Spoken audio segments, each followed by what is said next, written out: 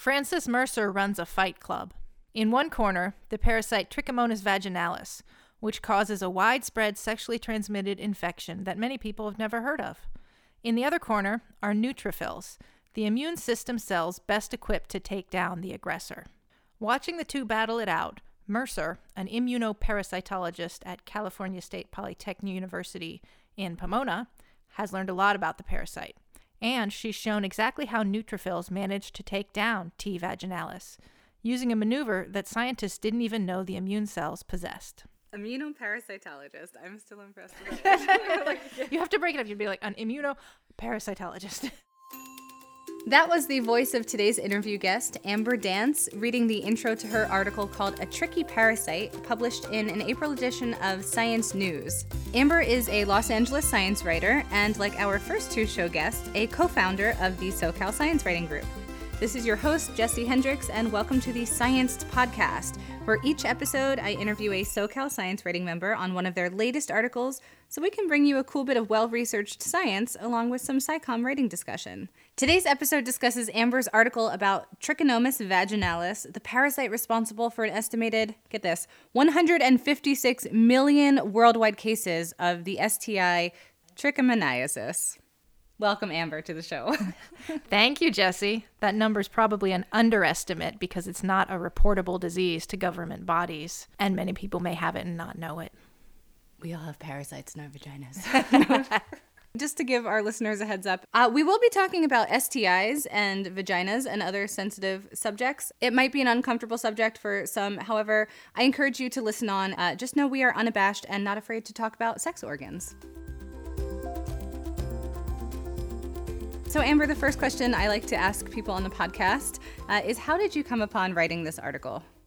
So one of my goals for last year was to do more reporting that involved actually leaving my home office and getting out into the world of Southern California.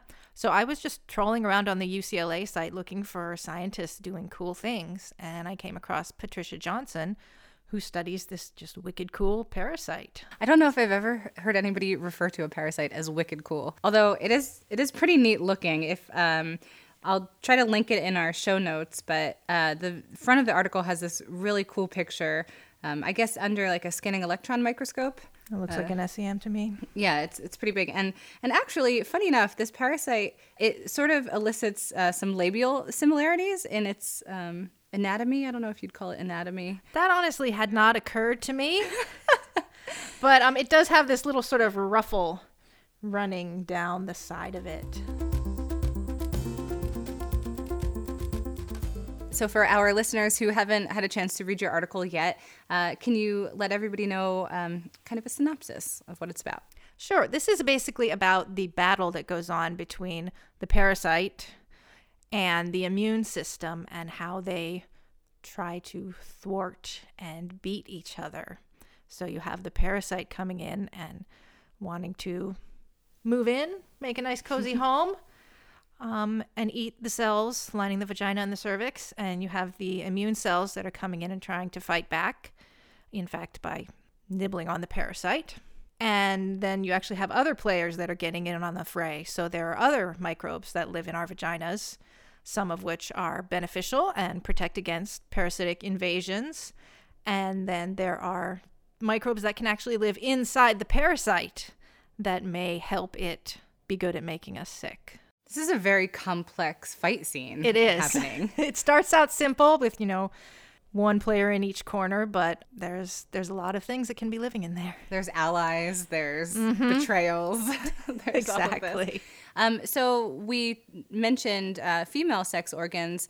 Does trichomoniasis affect men as well? It definitely does. Despite being called Trichomonas vaginalis, it can affect many men. Men are less likely to have the symptoms, like the itching and the burning, that women have, and men seem to clear the infection on their own a bit easier, but it definitely does infect both, and it can actually cause some concerning issues in men. There have been hints, although unconfirmed, that it could be related to causing prostate cancer, and also that it could interfere with sperm and fertility. So it's not just a women's issue. So then if a man has it, would we deign to call it Battle of the Bulge?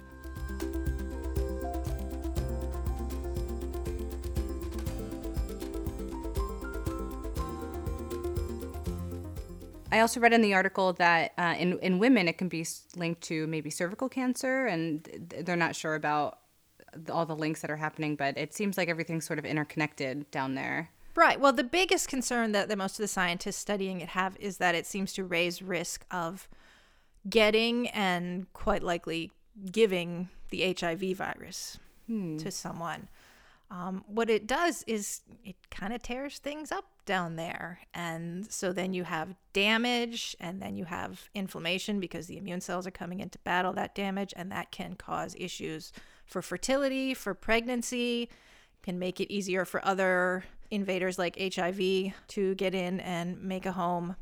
And yeah, the cervical cancer link, the latest science seems to suggest that HPV is the big player in cervical cancer. Okay. So trichomonas is very much a bit player, but if you already had HPV, then trichomonas might help the cancer spread.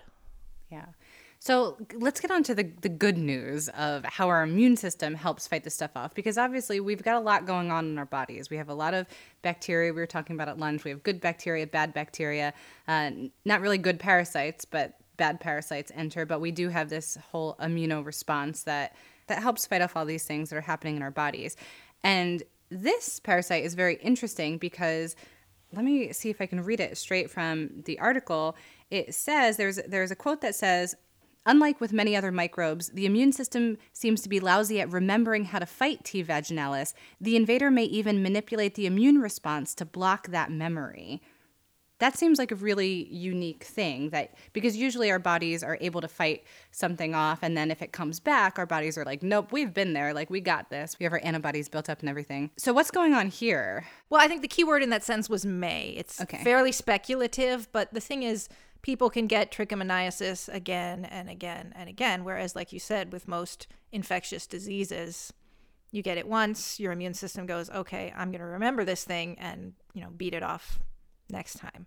Now, as to why people can get trichomonas again, it could be that they never fully cleared it the first time, but it could also be, as this one scientist speculated, Daniele Desi from Italy suggested that maybe it's somehow blocking that memory or interfering with the immune response somehow.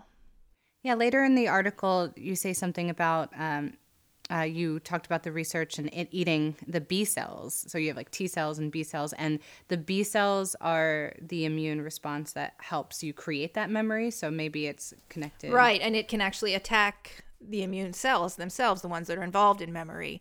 And so that could theoretically, again, speculatively, be a mechanism by which it shuts down the memory and leaves the immune system a little more helpless than we'd like it to be. Playing dirty. Really playing dirty. There's no rules in this war.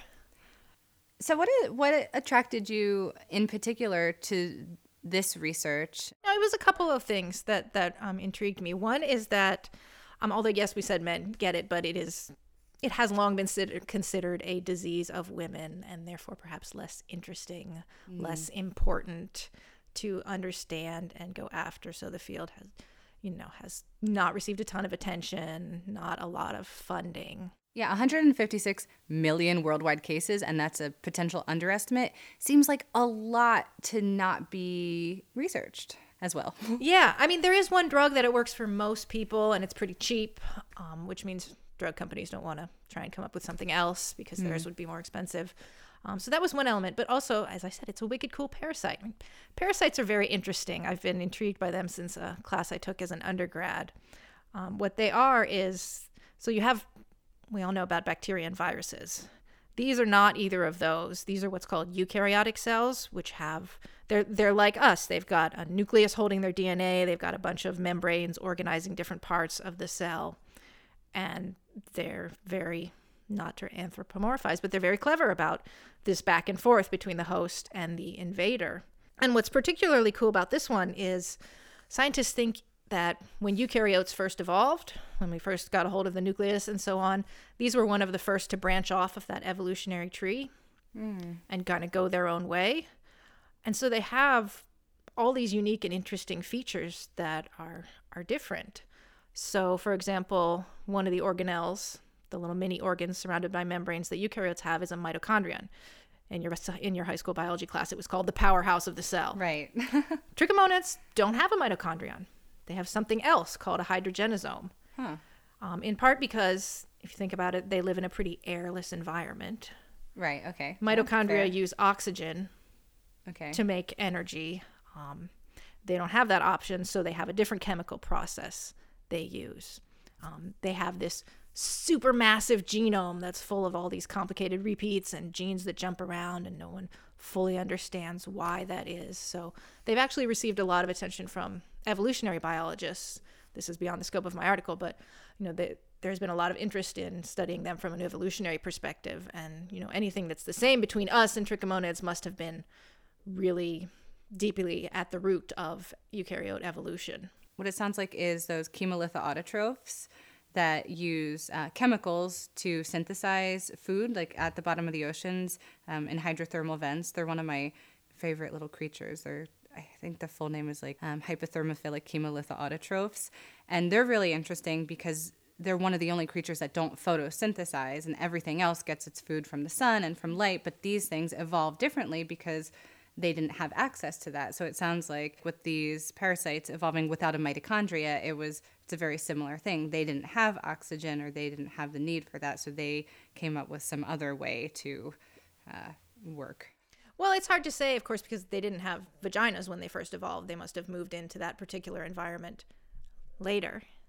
Right, so there's been a lot of interest in the fact that there are alternatives to mitochondria and which came first, and how did we end up with one, and they ended up with something a little bit different.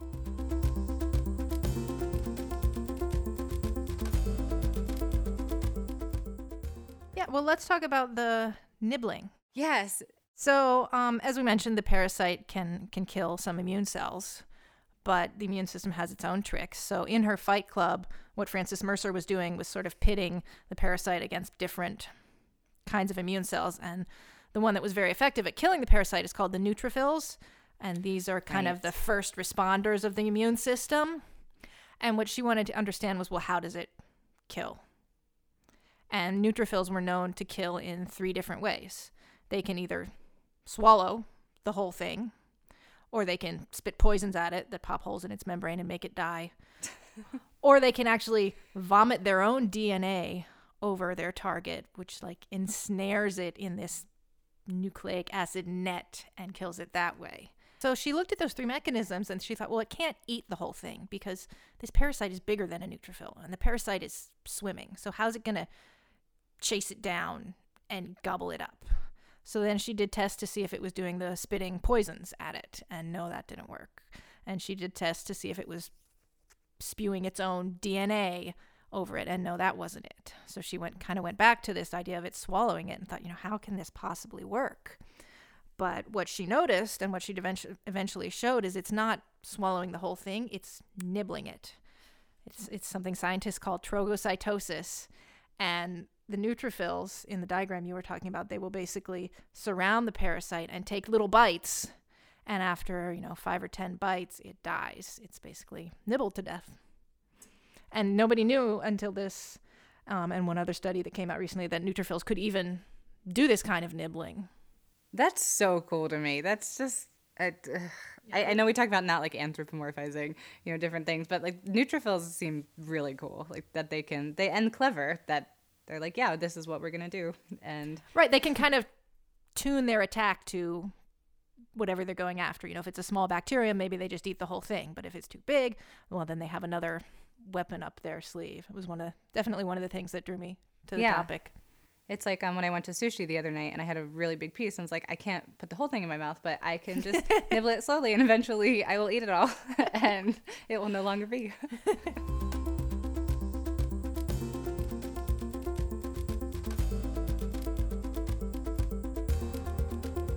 Getting on to talking about the writing portion, because I do like to, for our audience, discuss your writing techniques and say what I really like about the article. And you really evoked some really great imagery. And with this one in particular, you said, a kamikaze neutrophil vomits its own DNA onto a parasite, entangling and killing its prey in the strands. Kamikaze neutrophil. I love that. I really like that. Yeah, I think that came up just in one of the interviews where I was talking to Francie about her work, and she was saying it vomits, it does this with its DNA. And I said, well, okay, that's sort of a kamikaze attack, right? Because it's not going to make it. And she said, yeah, in fact, most of the things neutrophils do are fairly suicidal for the neutrophil, but there's always more neutrophils to come on and clean things up. It's a group effort. Yeah, I really like that. Also, the whole Fight Club analogy, I think, is really smart because that's what this article is about. It's about this versus that, but then also it just sort of evolves into this big battle, which is... Right. It's like the audience is jumping on to the ring and trying to help one side or the other. Exactly. And you also, there's a line that you said, you talked about why the vagina is a good choice for this parasite. Obviously, it doesn't need oxygen like we talked about. And one of the reasons was that men provide a convenient shuttle service to the next vagina. And I thought that was kind of a lot of fun. And I immediately imagine like this little miniature like chipper gentleman in a hat just operating like a little penis trolley, and he's just pulling a lever, opening the door, the little parasites come in, and he's like, next stop, ding ding, he like rings a bell. So I appreciated the shuttle service. Yeah, a lot of that came out of my interview with Jane Carlton in New York, who basically said, this is a great strategy for a microbe. You live in a place that it's warm, it's moist, there's good nutrition around. If you happen to be able to eat blood, which some trichomonas can, you get like a buffet every month. And it is a fairly common strategy for an STI, to basically take advantage of the male, which doesn't have quite as cozy an environment, but it's a good way to move around. Yeah. Can I say, one more thing about Absolutely. the writing? Yeah, so, this is one of those stories that I was just in love with. I spent my Christmas vacation reading papers about Trichomonas vaginalis. So my first draft was basically, look at all the cool stuff about this parasite. And I have a wonderful editor at Science News, Corey Van Cheery, who said, this story doesn't seem to know what it's about. And I said, that is entirely fair. And so we kind of had to decide to focus it in on just the immune cells versus Trichomonas, and sadly leave out some of the other cool things.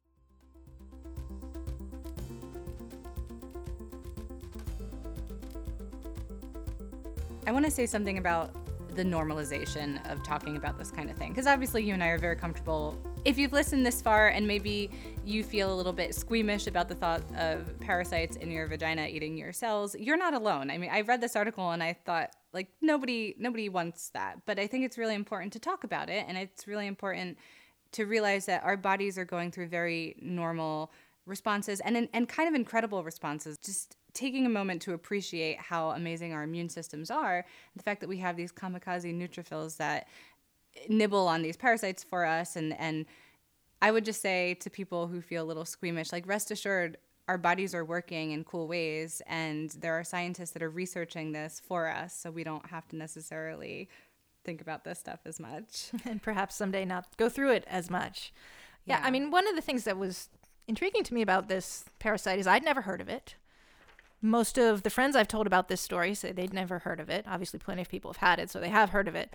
Yeah. But this is, if you look at STI rates in the U.S., the latest CDC data, the first is HPV, the next is herpes, and Trichomonas vaginalis is number 3. Wow. So it's ahead of syphilis, it's ahead of gonorrhea, it's ahead of a lot of things that we've all heard of that are in our consciousness. So this thing is out there and just kind of not getting talked about. For a long time, they just called it a nuisance infection. Like, it makes women a bit itchy, who cares? The women who are itchy, I'm sure, care. One would think. Those are right. Yeah. Yeah, it seems like there has been, there's always been debates in sort of the public consciousness. Do we talk about sexual topics? At what point in school do we talk about this? It's become a little bit of a religious thing that some people don't want to talk about it. I respect where they're coming from. At the same time, I do think it's very important for this to be a normalized conversation. Sex is a part of life. It's a part of reproducing. It's a part of society. And these infections are a part of that sex, what I'm trying to get at. I really appreciate you writing this article and keeping it normalized and talking about the really interesting things about it. So thank you for that. Sure. I mean, the way I see it, we have kidneys, we have lungs, we have vaginas. They're all organs, and I was certainly thrilled that Science News let me dig into just how fascinating this parasite is in their pages. Yeah, did you hit any road bumps along the way in that in tackling a subject that could be perceived as fairly sensitive, since you are talking about sex organs? They didn't really get too bothered by that. We played it pretty straight. There was on the final edits, there was a little bit of concern about certain parts that were too gross. Sure. And we made a few minor tweaks about, perhaps not saying that the parasite is just feasting on your vaginal cells. But that really wasn't an issue. Yeah. Overall. I was gonna say maybe that's the balance as like a creative writer too. A creative writer writing about science is evoking great imagery, but then how much imagery do you want to elicit when you're talking about feasting on vaginas? Like, feasting is a great word. Yeah, I thought so. Yeah, but I understand where that comes from too. I also have a tendency to be fairly blunt and say, this thing eats the cells. And, and so, it's probably good to have an editor who says, maybe we don't want to say it precisely that just like way. That, yeah. It's like, when you put it someone way. might be eating while they read the magazine. Absolutely. Well, thank you so much for coming on the podcast, episode 3, and for helping co-found the SoCal Science Writing Group, because as I told Kate and Linda, without you guys, I wouldn't be here, and I wouldn't be able to do this great podcast, and we wouldn't be learning all this fun stuff. Well, thank you. Thanks for being a part of the group and contributing this cool podcast. And can I say, if you guys don't already know, Jessie got into the MIT Science Writing program and will be going next fall. Yay! I did. I'm really excited about that. Yes, I will continue producing this podcast for as long as I can, and maybe passing it off to some other SoCal Science Writing members as well. Check us out, SoCalScienceWriting.com. We have our annual symposium coming up very soon. All that information's on the website. This podcast is produced by myself, and the music is composed by Zach Heidi. Our logo was done by Jamie Fritz, and you can find me at Jessie Science, and we are also on Twitter at Scienced Podcast. And Amber, is there a way to find you on social media? Yeah, it's at Amber L Dance. All right, folks. Well, till next time, thank you so much for listening. We hope you liked this episode. Please write us a review, and we'll talk to you next time.